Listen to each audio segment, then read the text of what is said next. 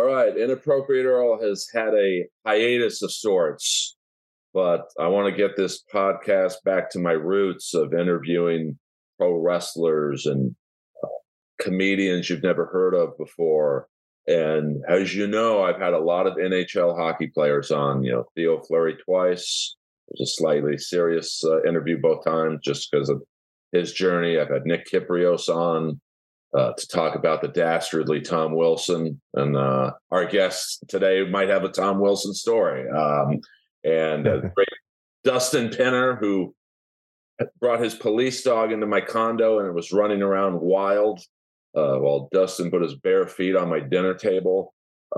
I played with him briefly.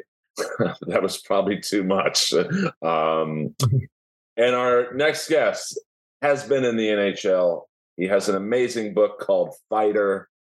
You know what a notoriously slow reader I am. I read it in a couple weeks, which normally it takes me months. I cried 2 or 3 times in it, to be completely honest with you. I've been in a room with this man once before in Winnipeg. We'll get into that later. Please, it's an honor to have this man on to reboot Inappropriate Earl. Mr. Aaron Volpatti, thank you. Thanks, Earl, man. It's a pleasure to be here. I'm looking forward to chatting. Well, your story is so inspiring on so many levels. Just, how, as a struggling comic for many years myself, I really embraced your story of even before you got to the NHL, your life has been very inspirational. And, I hesitated to start with this, but it's how your book was. You got right into your injury. Can you tell us what a carefree, young, viral human gets into a brutal accident? Just can you take us through that so the fans know what you had to go through? Yeah, man. So as you know, the book literally starts with me on fire. And I was almost 20 years old. I was playing junior hockey in a small town in Canada, in BC. And, like many of us at that age, I was that guy. I thought I was invincible and untouchable and was always doing stupid shit for, adrenaline, attention, feeding that young ego, and kind of like living up to that fighter stereotype and what I maybe thought that should embody, I guess, if that makes sense. And with that said, I was also a pyro, again, always doing stupid shit. And the year before, so, in the hockey world, and as you know, and I'm sure some of the other guests have told you, it's a little bit different, I think, these days. But when the season ends, you go on this big bender and you have a party. It's like a recap of the year and a send off into the summer, and you're not going to see your teammates. Some of them never again, and some of them not until the next season. So yeah, again, we go have a good time for, extended period of time. And yeah, the year before it had gone off without a hitch, where I was basically like blowing up beer bottles full of gas. And the next year, my buddy, your annual pyro show. And I said, well, fuck yeah. And in my head, I'm like, okay, how can I make this bigger and better? Right. And I think, well, I need more gas. Again, not smart, but I'm trying to put on this show. Right. And 2 wine bottles. Actually, one was like those OG Colt 45s, right? The old 750 mil or whatever, the big boy. And another was a wine bottle. And I filled both of those up with gas. And I was going to blow them up in the fire at some point in the party. And I was kind of walking around, getting everyone amped up. Like no service, total bush party up in the mountains. And,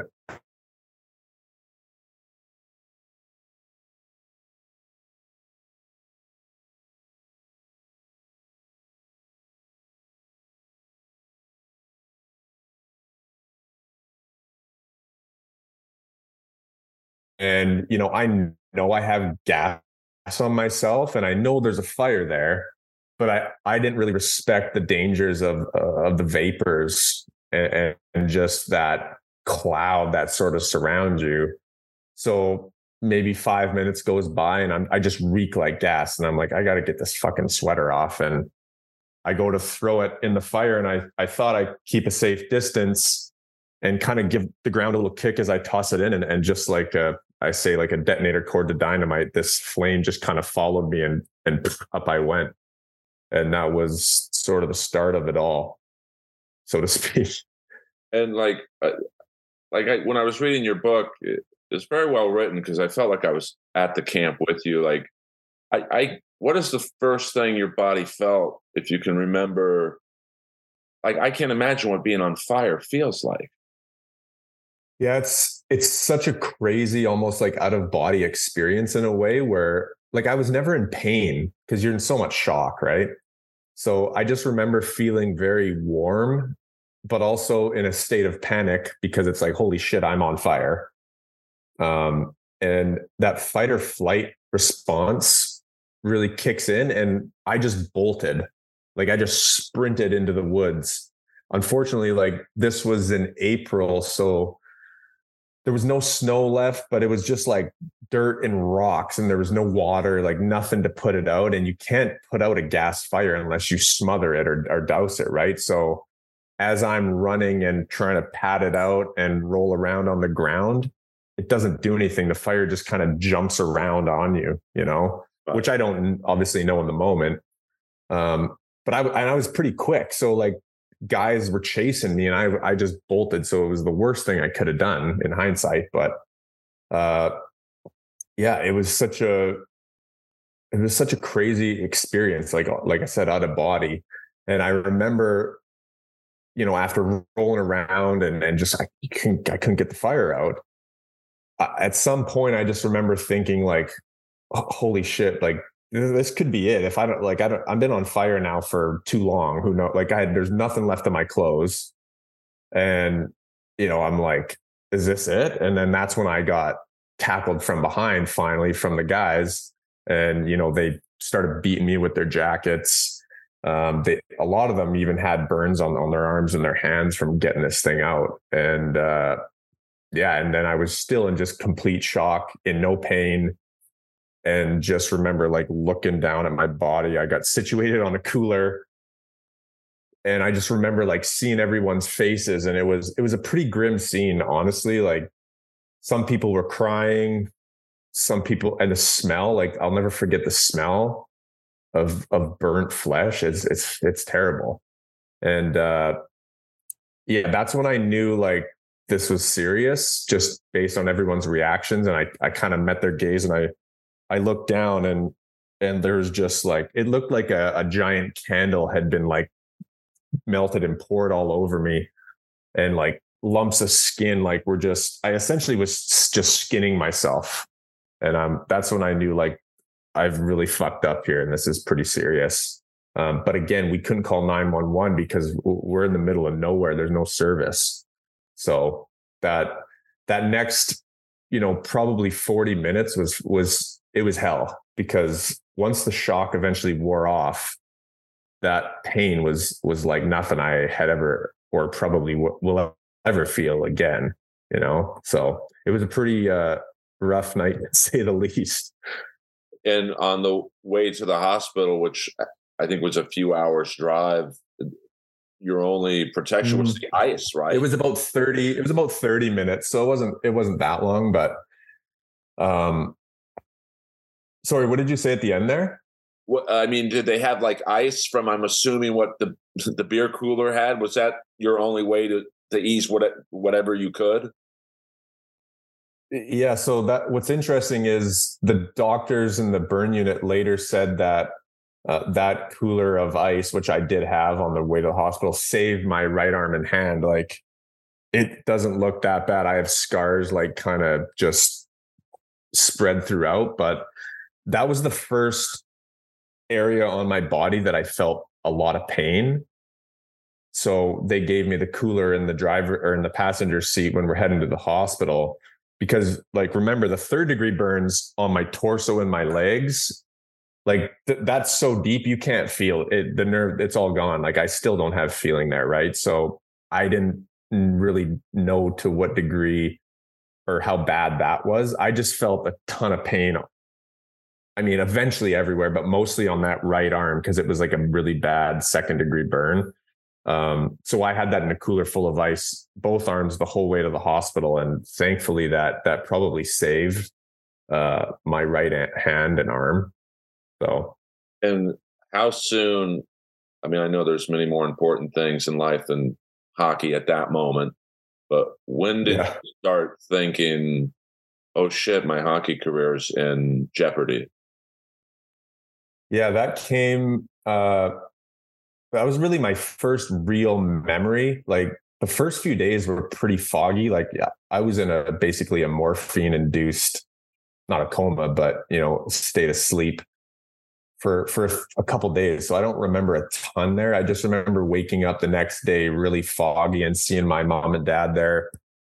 They were very emotional and like I'm wrapped fully head to toe like a mummy. And I didn't even know I was in Vancouver because I got airlifted that night when I got to the hospital in this town of Vernon in the Okanagan. And then they must have knocked me out as soon as I ran into the emergency room.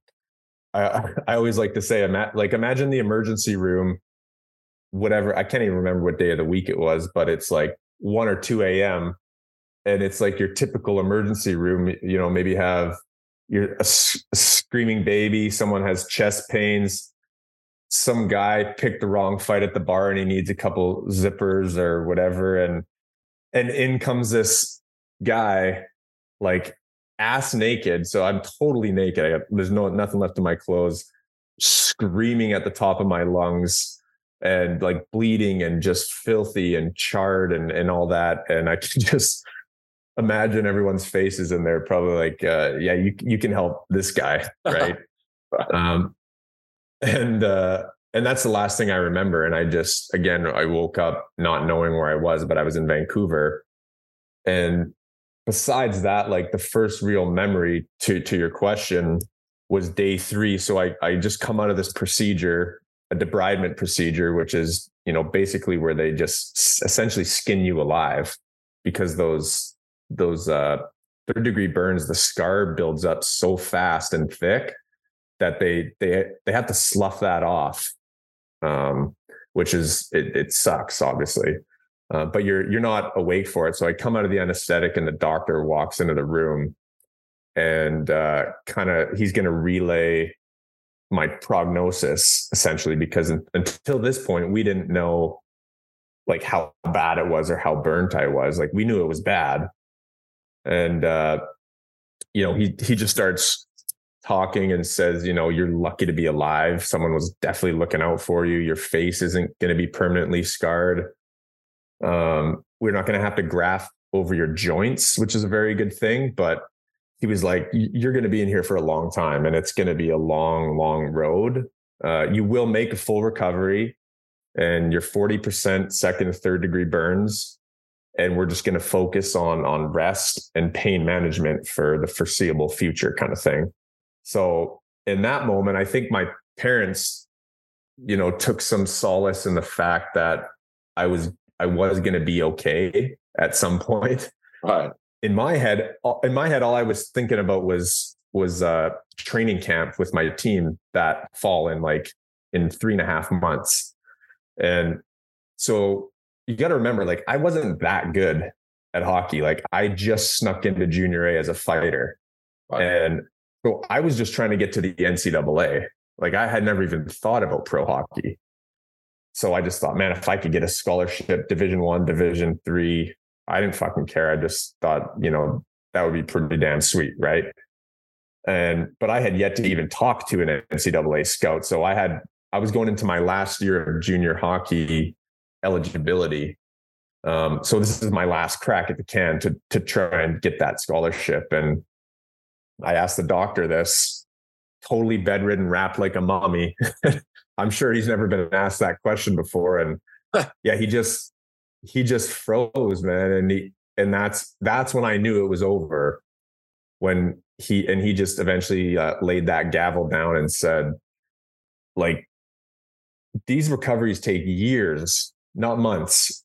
You're going to be in here for most of the summer. You're not going to be playing hockey in a few months. And we'll look at getting you in a pair of skates in a few years in a non-competitive environment kind of thing. So that's, again, I essentially listened to him. I mean, he's the expert. And that's when I kissed that dream goodbye. And, was also thankful that I would make a full recovery. So I was trying to really balance these different emotions, for those first few weeks in the burn unit. And this is the first semi-funny question I'll try and ask with good taste of sorts. Did you ever? Nothing's off limits, man. Yeah. Yeah, but I'm trying to be respectful of your journey. But when did you ask, "Hey, doctor, will my dick work?" Yeah. So that was shortly after this. Well, you're a 19, 20-year-old guy. You got big plans for that thing at that age, right?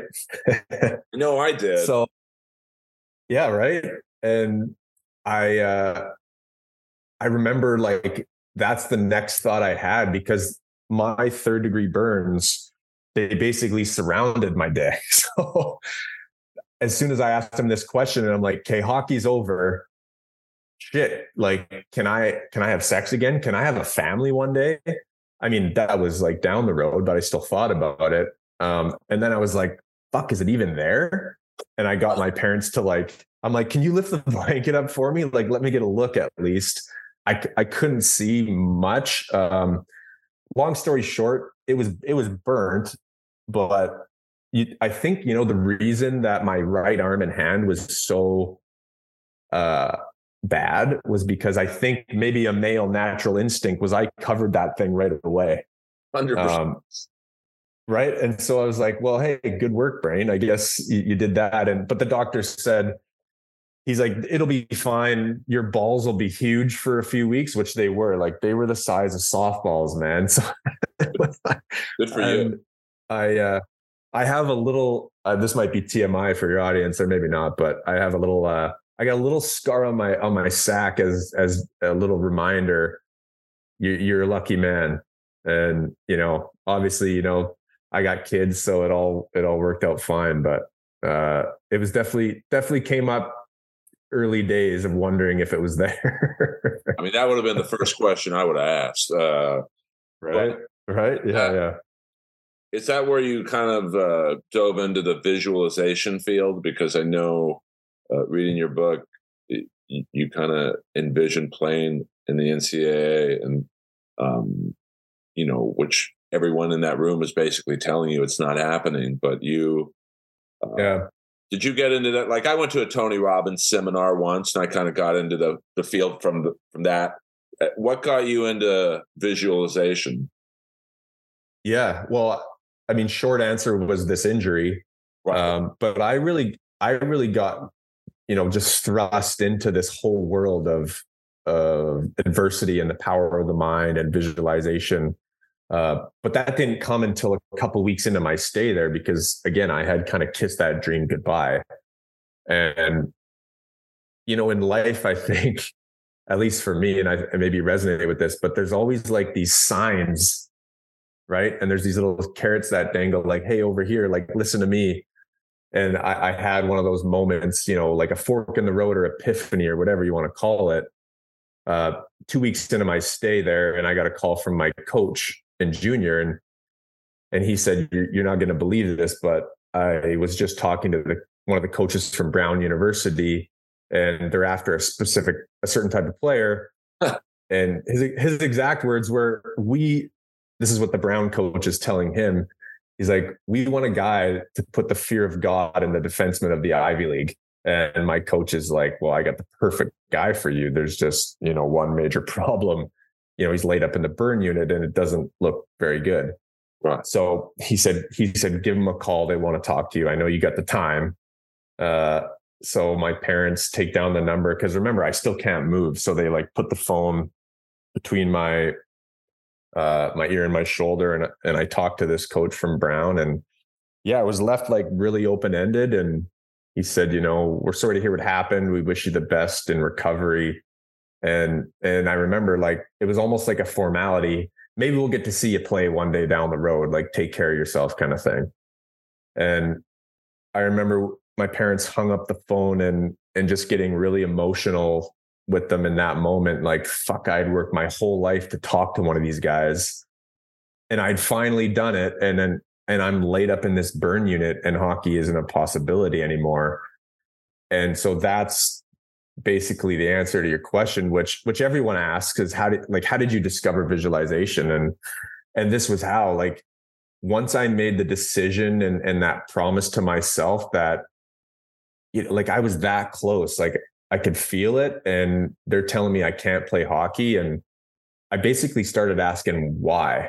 And there was a really good long list of reasons, right? Like, infection was probably the biggest reason. I mean, like, I played with open burn wounds for that entire year. Like, they just take a long time to heal. So I shouldn't have been playing hockey, but I just decided I'll accept that risk. If an infection comes, I'll deal with it at the time. And luckily it didn't, which is really surprising when you have it under hockey gear that's never been washed in decades, really. Right? Yeah. And the skin grafts were going to be too limiting, too painful. I had to wear a full bodysuit for 2 years. I mean, the list just went on and on. I couldn't sweat from those grafted areas now. So with heart rate, that can get complicated if you can't cool down. So I just basically said those weren't good enough reasons. And I thought, you're telling me it's going to hurt too much. And I basically said, fuck that. I don't accept that. And that's when, once I made that decision, I still couldn't move. Like, that was my reality. And so that's when I had heard of visualization, but I figured, well, my mind was my only way out here. And so I started visualizing, everything I wanted. I reframed the relationship with pain, and I actually visualized healing, like, at a cellular level. And I would imagine those burn areas just shrinking and healing. And I know that made a difference in my recovery. I truly do. And, I would imagine playing in that season opener and signing that commitment letter to Brown. And I really and I didn't realize this at the moment, that the superpower that it really unlocked, but I essentially, like, transported myself out of my current shitty physical reality into this other world, and it was like a beautiful escape. It really was. Were you ever worried about, like, I know there's a lot of teasing in hockey and, like, roasting almost of each other teammates and certainly your opponent if they find out, like, I'm sure your body at that point, maybe when maybe when you had your shirt off, like, there was some, I don't know if it's called vein, but, like, were you worried about getting teased about your scars and burns? I wasn't, no. I think it's easy for me to say with, my face was fine. If it wasn't, I can't tell you how that would feel. I would imagine it would be different. But I don't know. I find a lot of healing and humor, and maybe you do as well. Absolutely. But I like to think I have a good sense of humor, and like, I think we could have this talk for a long time, and I think, like a lot of things in the world, it's gone a little bit too far one way in terms of, like, forget about hazing and shit like that. That has no place in sport or life. I don't know. I kind of miss the old days where, like, the guys had a heyday with me, but I loved it. I thought it was funny. They made me a burnt CD with all these, songs like like Johnny Cash, Ring of Fire, Billy Joel, We Didn't Start the Fire. Fuck, there was such a good list, and they gave me a present when I walked in the room, and, like, they called me Charred Wood, but it was all fun, man. Like, I don't know, there was a lot of healing in that, and just being around the guys and the camaraderie. So for me, I didn't find that at all. I really didn't. I actually because I would get some pretty interesting looks from younger kids.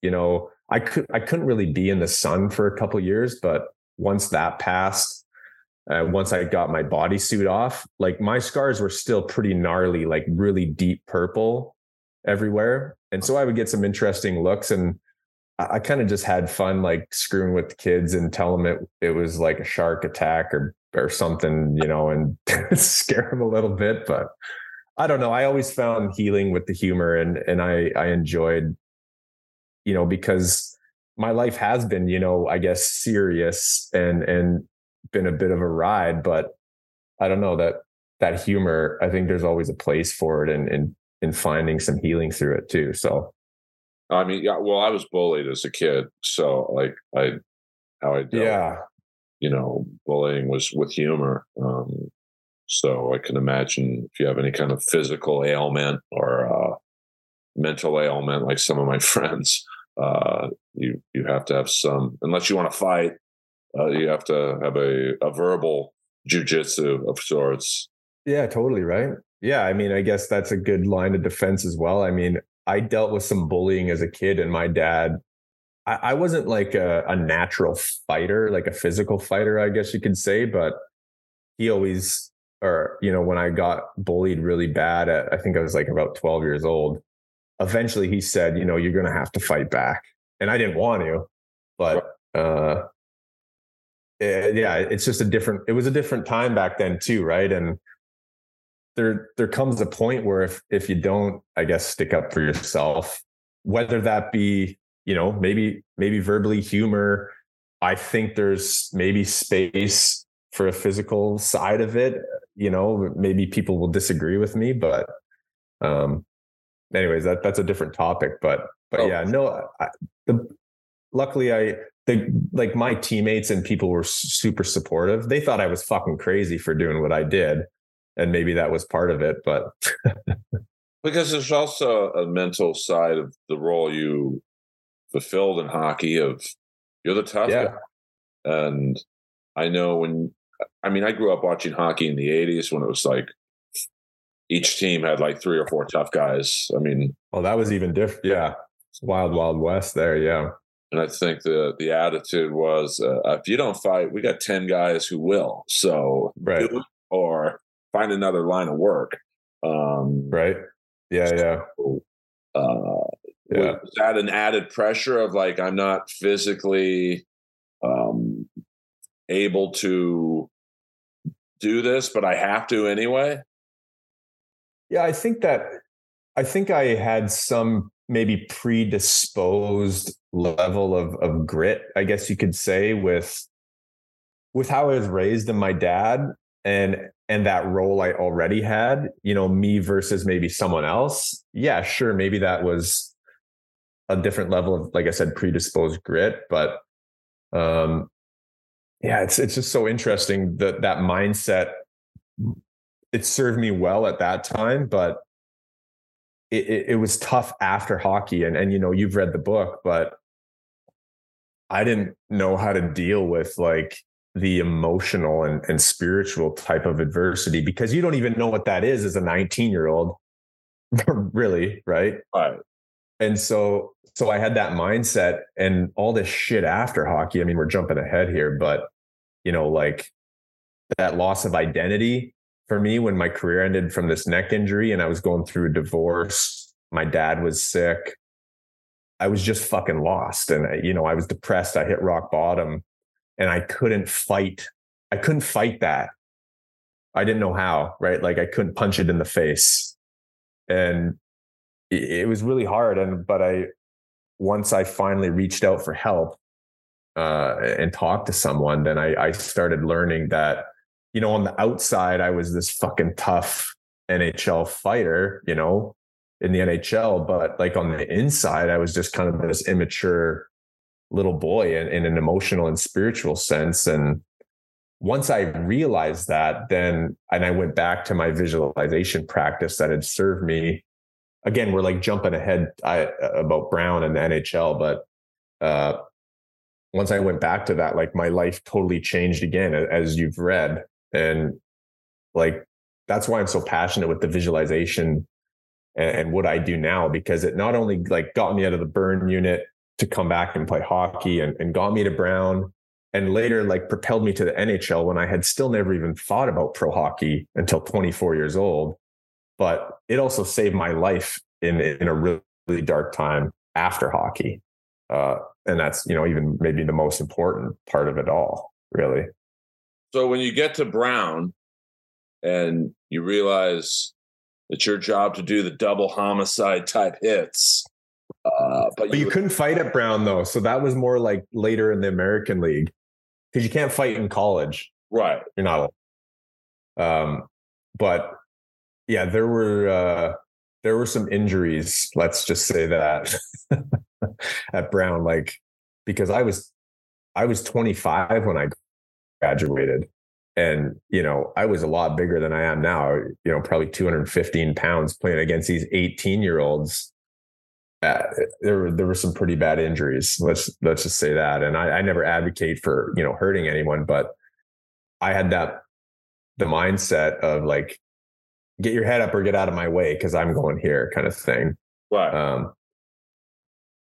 But jumping ahead to maybe, sorry if I cut you off there, but no. Like when I first got to Brown, like I still had never even thought about pro hockey because like I had achieved my dream. I never thought there was anything after that. And when you go through an injury like this burn injury, your perspective on life changes. And I just went and I just had a blast. I soaked up the US college experience, and I worked my ass off on the ice, but I played third, fourth line, and away from the rink, I partied, I had fun.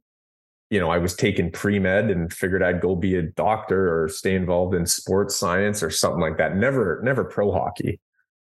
And that all changed after my junior year. And my coach came up to me and he's like, "Hey, you ever thought about pro hockey? Like, I think you should maybe consider it, because you can hit, you can skate. I know you can fight. Just if you worked on your game, like, you never know." Wow. And that stuck with me. Yeah. And then when's the first time you thought, because I know your coach had said, "Hey, there's some teams looking at you," like, and I know that I think you said there was 10 teams that were, going, "Hey, every NHL, AHL team, even ECHL team at that time needs a." Not that you were an enforcer. I mean, you were a Tom Wilson type. You hit, you fought, scored a few. Yeah. When did you think, man, I could do this? Well, yeah, that actually came even before teams had kind of started approaching me, because my coach, he saw something there and he thought, again, if you worked on your game, I really think you could make a push at this. And so like that whole summer, I went back to that visualization practice, which I had actually abandoned my first 3 years because I was young and naive and didn't think, what else could I do? Right. But that just drove my obsession. And once I made that decision after this talk that I was going to go play in the NHL, because I figured, well, that seems easier than what I had done previously with the burn injury. Right. And, and I went back to the practice of visualization and this mind movie, and I just became obsessed. And I trained like no one probably had ever trained, really. And it catapulted me that senior year. I just exploded with my last year and had a really good year. And teams started talking to me pretty early into that year. And yeah, by the end of the year, I had about 10 teams. Like, I think there was like 8 contract offers and a bunch of teams that were still interested. And I mean, like it literally came out of nowhere, except for me. Like I had seen it so clearly in my head, but like my parents didn't believe me when I told them, which is funny, kind of a funny ending. But like Vancouver/Manitoba, that must have been an easier decision because, Vancouver, you were relatively close to. I mean, Winnipeg's, I don't think people realize how isolated that place is. Was that a pretty easy decision when it came down to it? Yeah, it was, for a few reasons. Number one, they were the first team to really show interest like really early on. They offered me a lot more money by far. So for me, like I had negative money. My parents don't come from money. I was in debt. So I figured, well, that doesn't hurt, you know? Right. So it was really hard to say no to, like, you know, some other close ones were like Edmonton, New York, but the money was just, it wasn't the same. And, you know, looking back, I might have had a more opportunity to jump in right away with like Edmonton, say, but just playing for your home province team with a good chunk of cash, it was pretty much a no brainer, really. Now, did you look at the rosters and like when you were trying to choose like between Edmonton, like, hey, who has the fewest tough? Not that you were just a tough guy, but like, who has the fewest guys in my type of player range? Yeah, yeah, we definitely looked at it, and you know, I would say like arguably in that sense, Vancouver might not have been the best fit, but again, they saw me in their plans. They did say like, you're probably not going to start here. You're going to start for the AHL team in Winnipeg for the Moose. But again, like I didn't know how long this pro career was going to last. Is it going to be like 2 years, 5 years, 10 years? So again, just to have that opportunity with the home team and have some cash in the bank, it was a pretty easy decision. So. And when you say cash, we don't have to get into the exact amount, but I mean, I'm Jewish, so I would like to get to the penny. But I mean, it's probably more cash than you've ever seen in your life in terms of like, it's almost like winning the lottery. Man, yeah. Like, you know, when I told my parents what they were going to pay me. Now, this is if I played in the NHL, and the minimum back then was like 500 or 550, I think, a year. Right. And, you know, for me, that's like unthinkable at that time. And my dad's like, you know, he worked for the railway and made 60 grand a year. And he's like, you know, it takes me like decades to make that kind of money. And, right. You know, so for us growing up in a little trailer in a small town, like, again, money's not everything, but to give some security when again, we didn't have any, I had nothing, then that definitely played some factor for sure. Now, when you get to Manitoba, you know, I know you said a few of your line mates, the great Mike Keane, who oh yeah, Keener is a beauty. I just saw him like a month ago in Penticton, of all places. They had like their Young Stars rookie tournament. Right. Yeah, Keener was my first ever line mate in pro. And Rick Rippon, I believe. Yeah, Rip. Yeah. And I know he meant a lot to a lot of people. Yeah, man. He was such an awesome dude. Toughest dude, pound for pound, I've ever played. I think most guys would tell you that too. I mean, because I want to get kind of into the mindset of an enforcer. Like we talked about a few minutes ago, it's like, hey, either do it, or even in your era, we might not have 10 guys anymore who'll do it, but we've got a few. Yeah, it was more like 2 or 3 instead of 6 or 7. I mean, right? The 80s were out of control. I mean, it was yeah, man. I think the Penguins had a guy by the name of Jay Caulfield who he wore the linebacker brace when he played. I think he started skating at 16, but he was so big. Just do what you can. Oh man, those guys are another weight class. Yeah, some of those guys from those eras. Yeah, but even in your class, I mean, like Rippon he certainly wasn't a small guy, but you know, it was like he could walk around and go, "Oh, that guy's not a pro athlete" from the standpoint of his height and weight. Right.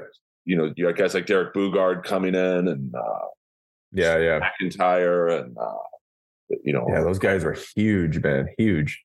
Yeah, and I know you said that you weren't really expected to fight those guys. No, but you know, was there ever a situation? I'm reminded of the story Dennis Bonby, who's a minor league. Yeah, I know of him. He said it wasn't his first fight, but it was his first fight with the Edmonton Oilers, and he lined up next to Bob Probert. And he just looked at him and said, "You're either going to make me or you're going to break me." And Probert killed him, of course. So did you Right. line up Yeah. against someone like that, like someone who was so much bigger than you? And I know you said you've had a few fights with guys who were like much bigger than you. Like, how scared are you Yeah. for that? Yeah, that's a good question. I guess most notably was I lined up. I remember it was like my sixth game in the NHL. And, at that time, like I'm just running around trying to kill everyone, just trying to stay in the league. And I lined up again next to Steve McIntyre. And, like you see these guys on TV and then you line up next to him. Like I played at 6'1", 205, maybe, Right. what he's like, fuck, he must be 260 minimum. Yeah, I Like think he's he's a giant. 6'5", 6'6", about 260.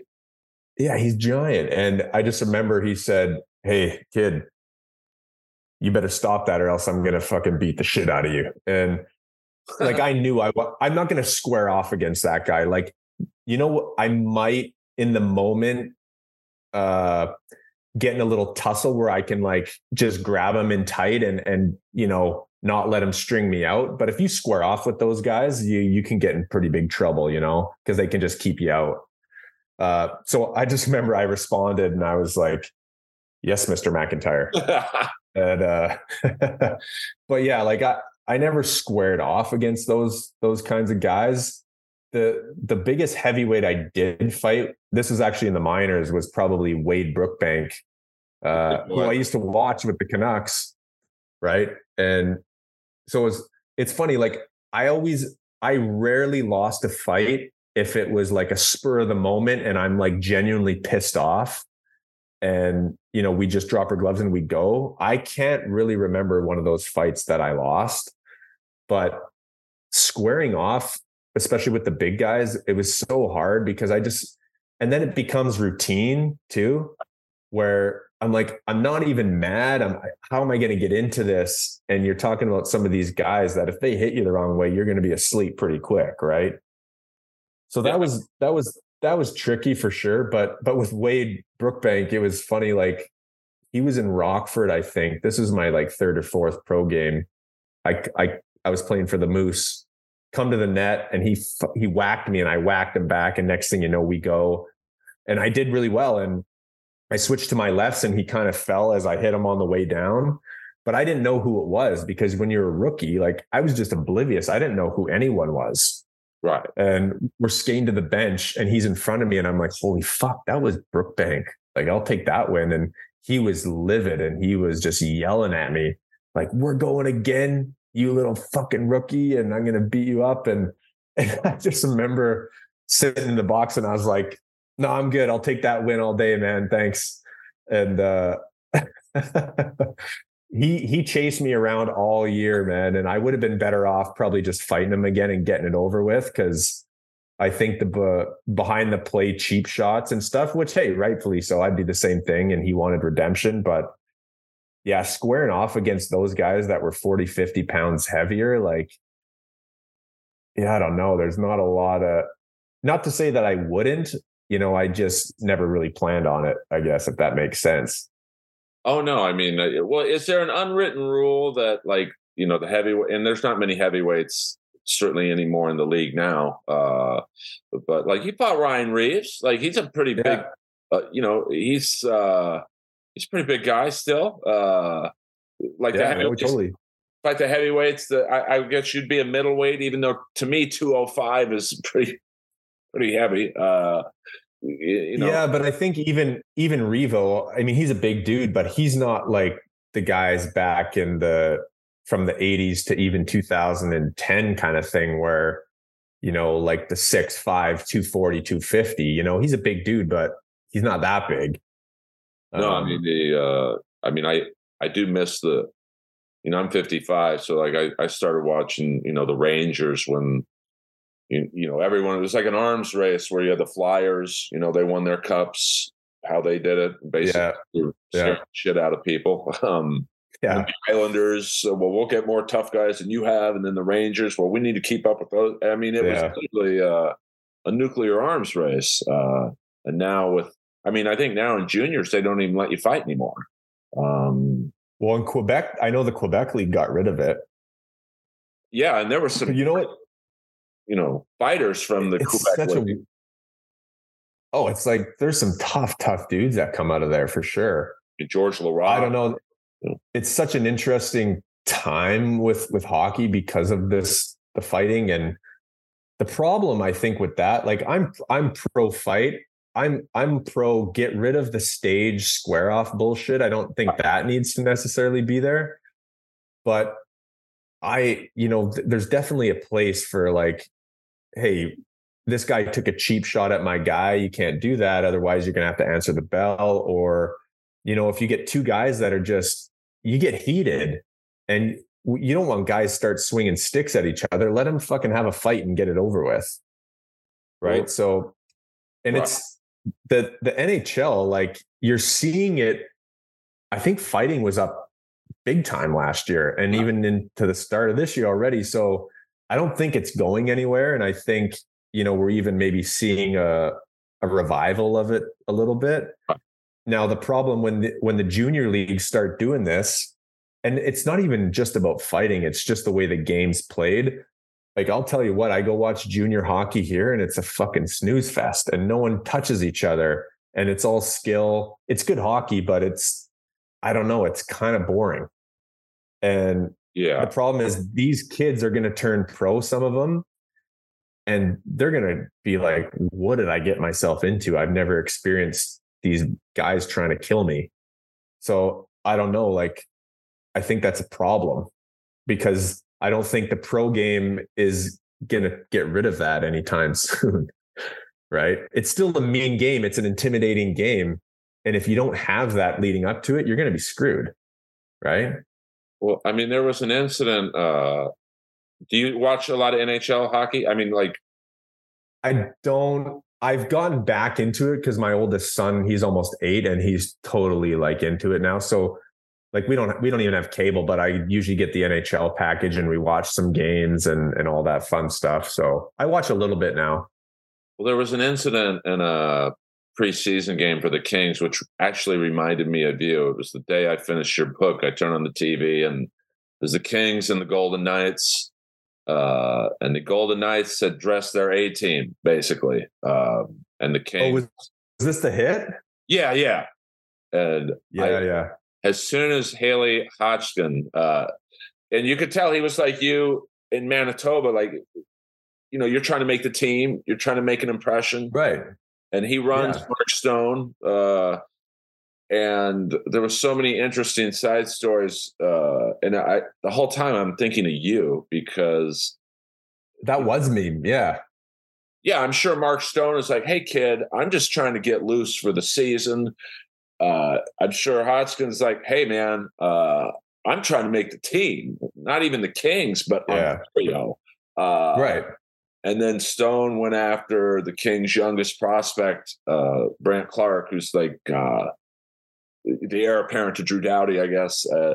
And I feel so bad for Clark because the camera was on his face and he looked petrified. And I'm sure he's a tough guy. I'm sure, Yeah. He looked like he was shitting his pants. Like, do you think? Like, I know. Did you see that game or no? No, I saw the highlight of that hit though. So, did you see yourself in the Kings player going? You would have done that to Stone too? Oh, absolutely. Yeah. I had issues with that whole thing, man. I don't know. I felt differently about Stone after, to be honest. I don't have any problems like on the ice. You want to go after, and I don't like go for it. Like, that's fine. I had more of an issue with the interview after.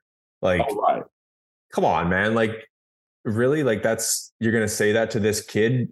I mean, think about yourself in his situation. You'd run your ass over too, right? Like, you had your head up your ass. It was a really good hit. Just fucking take it like a man or laugh it off, like, hey, good hit, kid. Like, I'll remember that for next time we see each other. Like, hey, great. Not like you're a piece of shit. You'll never play in this league again. I don't know. I think there's no room for that. I didn't like that interview, but hey man, whatever, to each their own. But I would have fucking ran his ass over just like that. I just felt bad for and I'm not going to have the career he's going to have, but I don't know. You got to understand that guys are trying to, it's preseason, man. What do you expect? Yeah. You know? I had issues with the interview, but yeah, I mean, was that something maybe if he said that to the kid on the ice, like, hey, I'll never play against you again, you know. Totally. That's fine. Yeah, guys chirp. You guys talk about their girlfriends and their moms all the time. Like, or what? Like, you know what? That's just part of the game. Like, there's an art to that. And whatever. I think that's fine. Don't do it in the media. That's just like chicken shit coward to me. But well, let's I know you have a family, so I don't want to wrap it up, but I want to like no, I mean, good, I appreciate, I mean, you have a family. I could talk to you all day, but I'm a lone wolf. So you had some nice fights yourself. Let's get the focus back on you. Like, I was watching a fight with you in Winchester where you that's how I made it to the NHL. So I guess to dial it back, like I had my cup of coffee my first year, right, when we lost to the Bruins in the finals. And the consensus was that we like got pushed around by the Bruins, right? So I had a major opportunity going into that next year. And I mean, I kind of thought like I had that spot solidified, which you never do. There's always competition in camp, but I remember when the Canucks brought in like Todd Fedoruk, Owen Nolan, all these big heavyweights, Jim Vandermeer. And then we had myself and like 3 or 4 other guys that were fighters. There was like 8 guys going for one spot. So I was like, shit, there's some major competition here. Like, I got to have a good camp. And that's the sole reason I made the team, was that game in San Jose, because that was another double homicide game. I know you where earlier in the game, I caught Demers cutting in front of the net and I just laid him out and he was hurt. He left the game. So Winchester, you know, he challenged me later in the game. And so, of course, I said, yeah, let's go. And he's a pretty big dude, tough dude.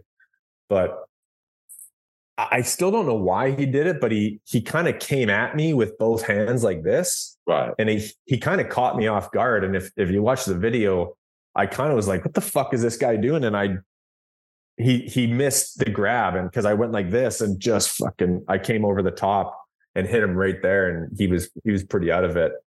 And I remember going down the tunnel after the game, and Stan Smeal, who recruited me, or was a big part of recruiting me to Vancouver, he kind of gave me like a wink, like welcome to the team. Like, that was nail in the coffin.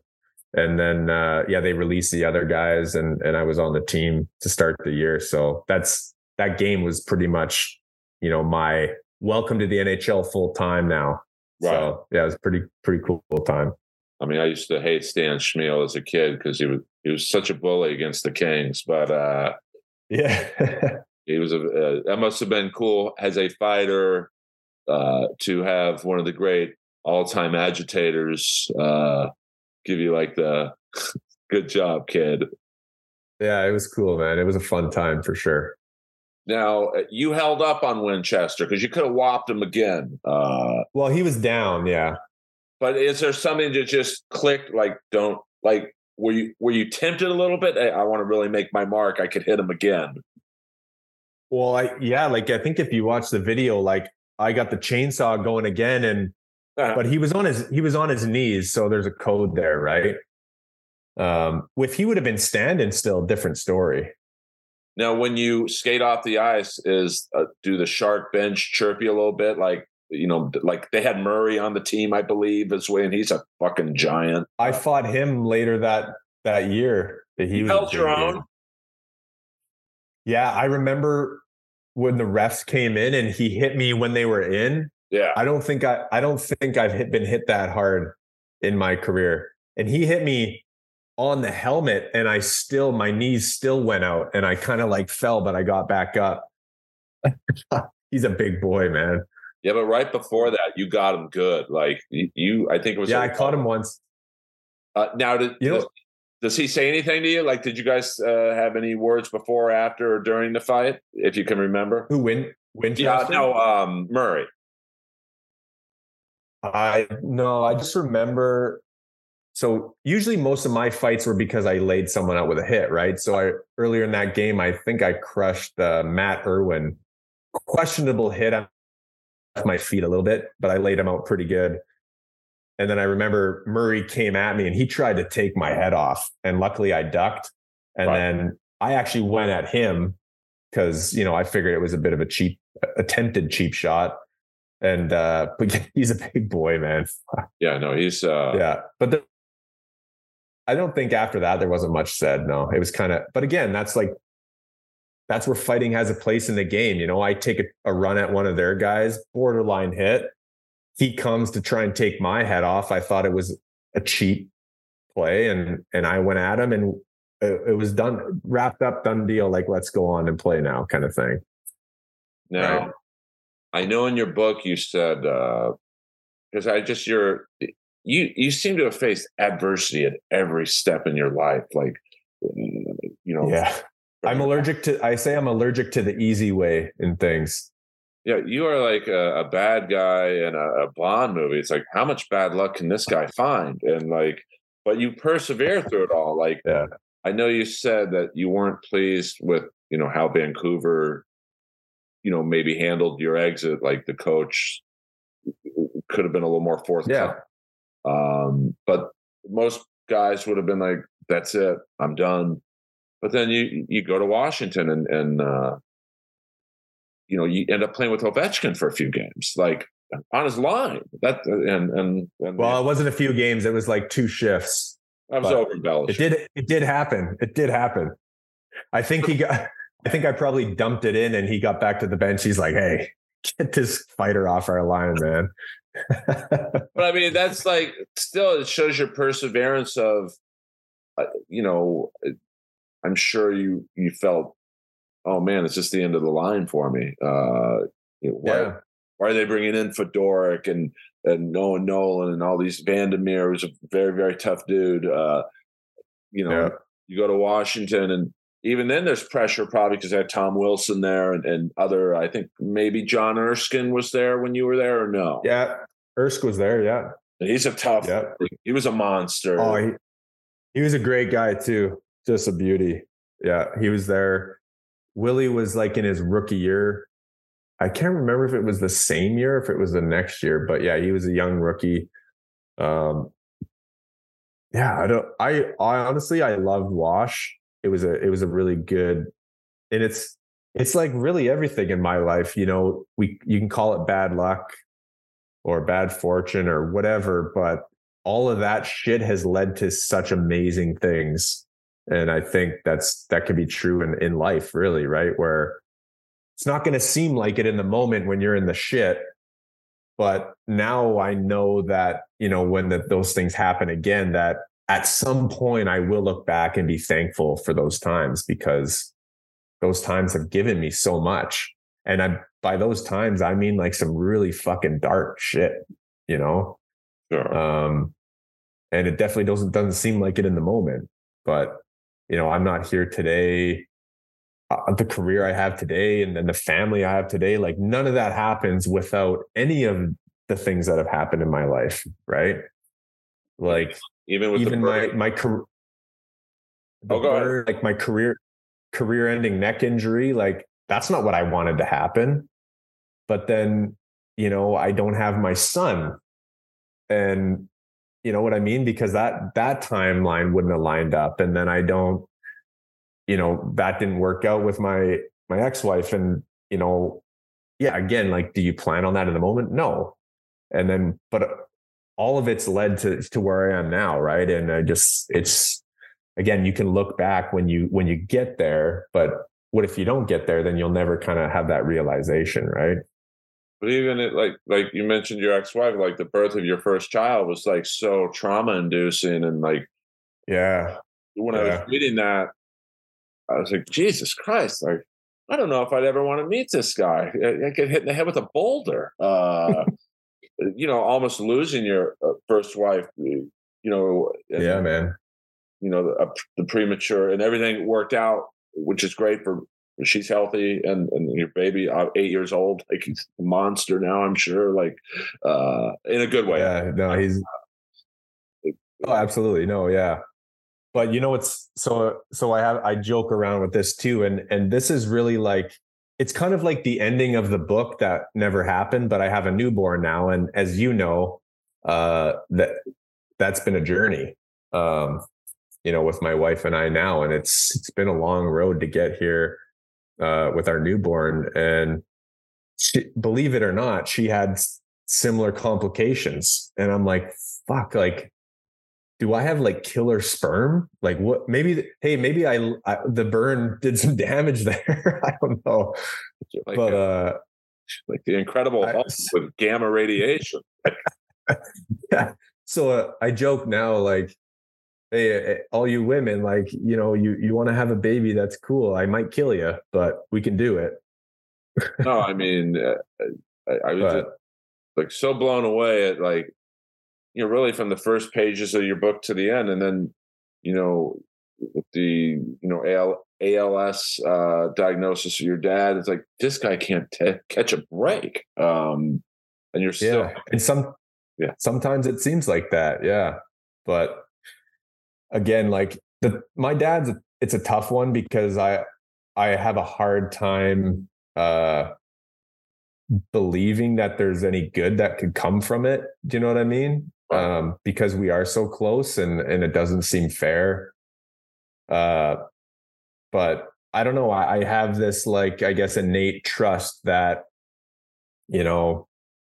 I might get emotional talking about it, but yeah, that hopefully I can look back one day and maybe there was a reason, as shitty as it is, because he's such a good man and we're like brothers. He's not, he's 61, so he's not very old, and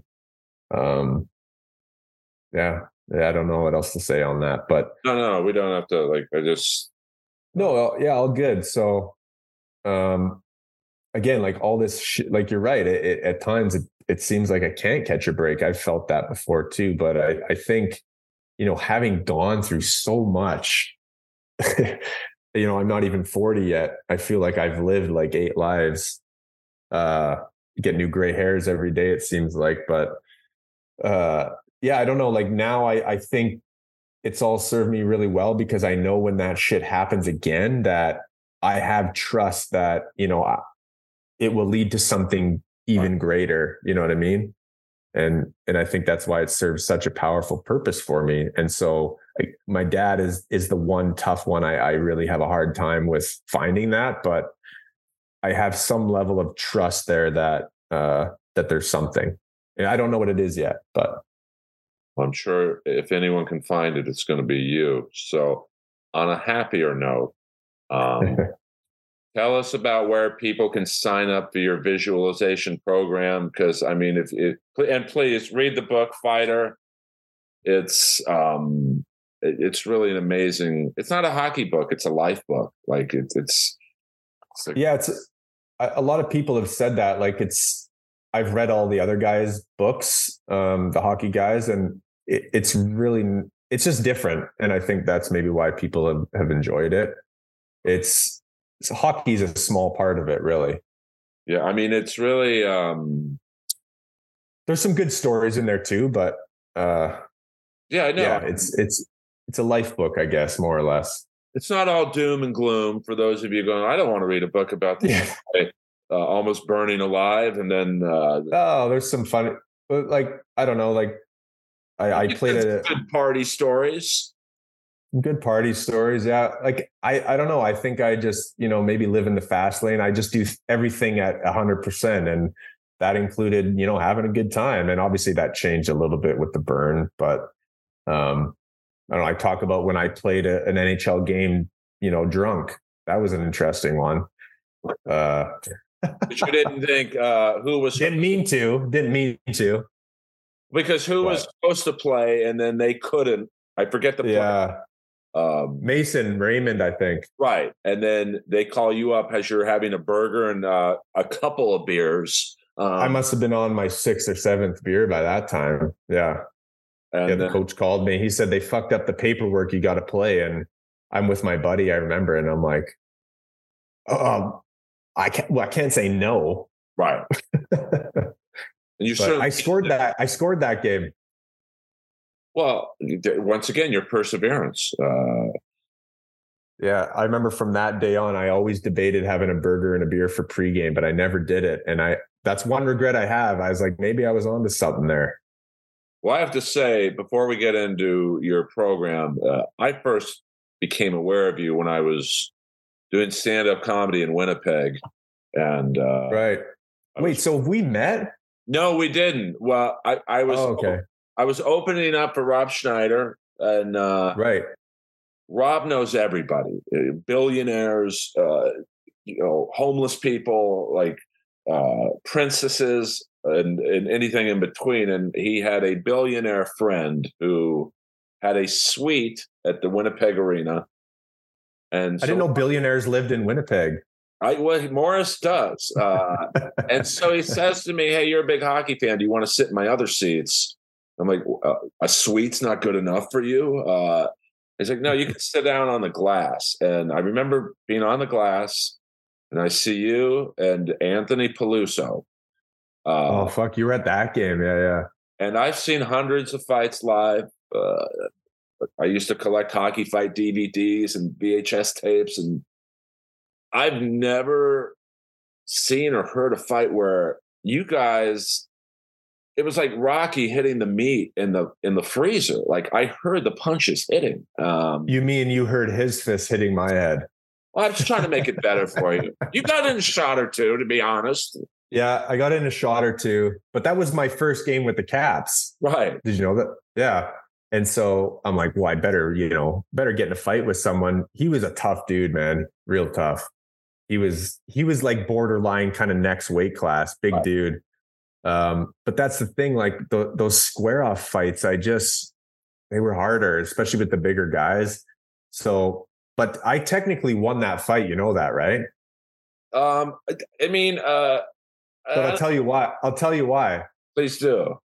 Because I had to get about 25 stitches in the back of my head because my helmet was off, and he just wailed away and I was cut everywhere.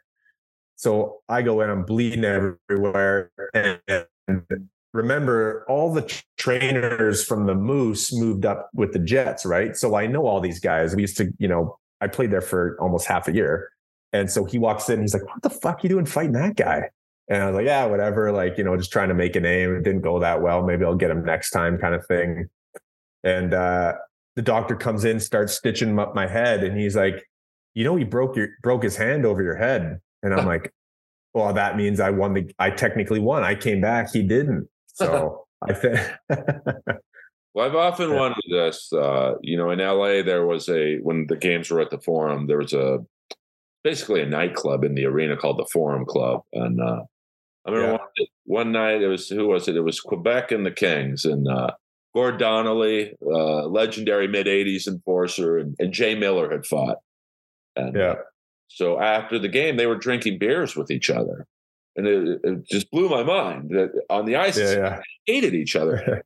If you're at the supermarket tonight, getting stuff for your family, and you see Anthony Peluso walk in, do you guys have a laugh, give a wink, or hey, F you, man? Yeah, it's never an F you, really. It's usually, like you said, it's a beer at the bar. I've had that, where you get in a fight with the guy and the team's staying over that night and you're at the bar or wherever and you see the guy and usually it's kind of just like a cheers. Right. Hey, good fight. See you in the next one, maybe. I remember fighting one of my buddies. He was on Dallas and we played at Brown together. And we both had nice shiners and we were at the bar having a beer after. But yeah, it's just part of the role, I think, right? And I think there's always respect there. Sure. So it's never an FU if you see him out or whatever. There's always respect and just I don't know.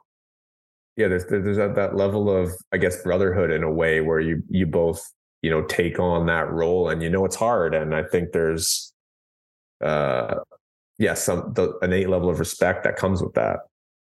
The only other fight I want to ask you about, because it kind of goes with this line of questioning. I'm sure you don't like everyone you play against or fight, but there was a fight you had with Steve Downey. I was wondering if that's the one you were going to ask. Yeah.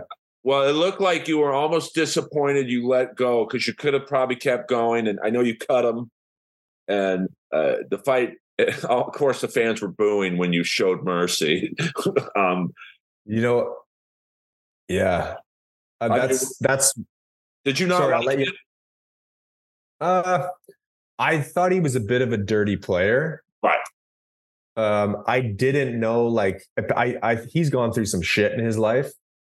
So I don't judge him as a person. I just think as a player, he was dirty. And I don't think he would have let up on me if it was reversed. Right. So that's where, I look back, I'm like, fuck, I should have just kept hitting him. But I didn't, and so I think they slow motion that one. Like that served me well, that slip move where because I punch and I pull in at the same time and caught him pretty good. Like, I don't think he broke his orbital bone, but his eye was pretty fucked. And I remember he was screaming like, "Stop, I can't see. Stop." Right. And I was yelling at him like, "Well, go down then, or I'm going to hit you again." And I didn't. And then the refs came in. But I don't know, like I like to think I had that respect level. Sure. But I look back and I'm like, I don't know if he would have let up on me, and maybe I shouldn't have. But yeah, I mean, it was what it was. Well, because he was, I believe, hearing impaired, so he probably didn't even hear you say go down. Yeah, maybe. Yeah. Yeah, but it's just in the moment. But sure. Yeah, in hindsight, would I have hit him again? I might have. Let's end on a laugh. But you now teach a course. It's an online course. I'm even thinking of signing up for it, because the world of comedy is a lot like professional athlete. There's a lot of bullshit and negativity. So how can people? I can't imagine the grind of that, man. Yeah. I mean, it's very pro athlete like. I mean, very few people get it. I mean, right. Like you said, the NHL is, I believe, 1 in 4,000, and it's probably more something like that. Yeah, it's probably more than that. And in comedy, it might even be worse than that, to be honest with you. Yeah, there's a lot of unfunny people in my business, and most of them more successful than me. Hey, I'll tell you what. If I get down to LA again, which at some point I'm sure I will, I'll look you up, and I'd love to meet up for at least just to say hi. But hopefully you got some sort of gig, and I'll come and boo you in person. And what am I going to do? Kick your ass? No, but you can verbally abuse me. I'd be fine with that. Well, I will say a lot of the Kings come to watch me, which is weird to me, because I look at you guys as celebrities. But probably the funniest NHL player to come watch me was one night I'm at the Comedy Store performing, and that's the NHL for comics. Right. There's the Comedy Store, and then everyone else. Paul Bissonnette in the crowd with a really hot girl. I mean, an LA 10, and I'm doing really well. And it's a night, so it's a tough crowd. And he just raises his hand all of a sudden and goes, "Hey, bro, you're really funny, but I'm gonna go fuck this girl. So can you get to your closer?" I was like, wow, this guy's insane. Come on, he said that 100%. And the girl was like kind of nodding, like, "Yeah, we want to go have sex." So my world. But so what did you say? Well, I did a joke about, I think I said, "I hope you have sex longer than most of your fights." And that's good. That's good. I mean, it's not the greatest line, but it's given the environment, it served me well. Yeah. But that's funny. How can people sign up for your course? Where can people find you online? And I guess plug away. Yeah, it's all my name. So website's aaronvolpatti.com. So the course info is on there. I don't know if we really talked about it a ton, but this visualization practice that I developed through these experiences, like we've talked about. But the cool part for me was I got to learn about some of this shit at Brown when I went there, and the inner workings of the brain, and just research and books I've read since then. They kind of all live together in this program that I created. And that, for me, and I'm not the only one that's had, these experiences with visualization. Obviously, there's tons and tons of people, athletes and non-athletes. But at the end of the day, I'm like, and that's part of the book too. I was like, I can help people with this. It's called cinematic mind mapping. So that's really about like thinking about your your life as a movie. And you get to be the director. You get a say in that, what that looks like. And in your mind, there's no limitations. You get to be whoever you want, which is a beautiful thing, right? And that can spill over into your daily life. And that's really what manifestation is, right? It's just slowly becoming that person that you want to be in the future, right? So it's a 12-week program, and it's really about, just adding scenes to your movie every week and visualizing and living in that reality every week. So that's on my website. All my social media. I never had any of that stuff when I played, so I'm playing the game now. But it's all my name at Aaron Volpatti. So, well, check it out if you want more info. Yeah. Well, please invite Fighter. The book's on Amazon. That's probably the easiest place to get it. Some bookstores, but Amazon's probably the easiest as it is. Well, it's a great book, and you even include at the end part of your visualization program. So that's in the book as well. So that is the 12-week program. Obviously, like the online stuff and some of my one-on-one stuff is just, it's a deeper dive into what's in the book. But yeah, if you're interested, there's definitely info in the book. Well, you should hit up Biz Nasty for social media. The guy's a maniac on social media. But thank you so much, Aaron, for doing this. It's like I said, I cried. I'm 55 and I cried a few times in your book when, just about your horrifying accident, the struggle to just get to Brown, then to the NHL, then your personal struggles with your first child and turned out amazing. And your ex-wife is, healthy and whatnot. And not that any divorce can be good, but you guys made it work for your child, and now you have a beautiful family. And thank you for sharing. And if you're ever in LA, I'll do all hockey jokes. I'm going to need I need someone to get some of the references, because when I do a George Laraque, Donald Brashear joke, they're lost. Thank you so much. I'll see what I can do. Please bring anyone who likes hockey, because I bomb most nights when I hit the hockey material. And, love it. I will see you soon. And thank you so much. I really appreciate your time. Yeah, thanks, Earl. It was a pleasure, man. And we'll chat. Keep in touch soon. Appreciate it. For sure. I appreciate it very much. Thanks, man.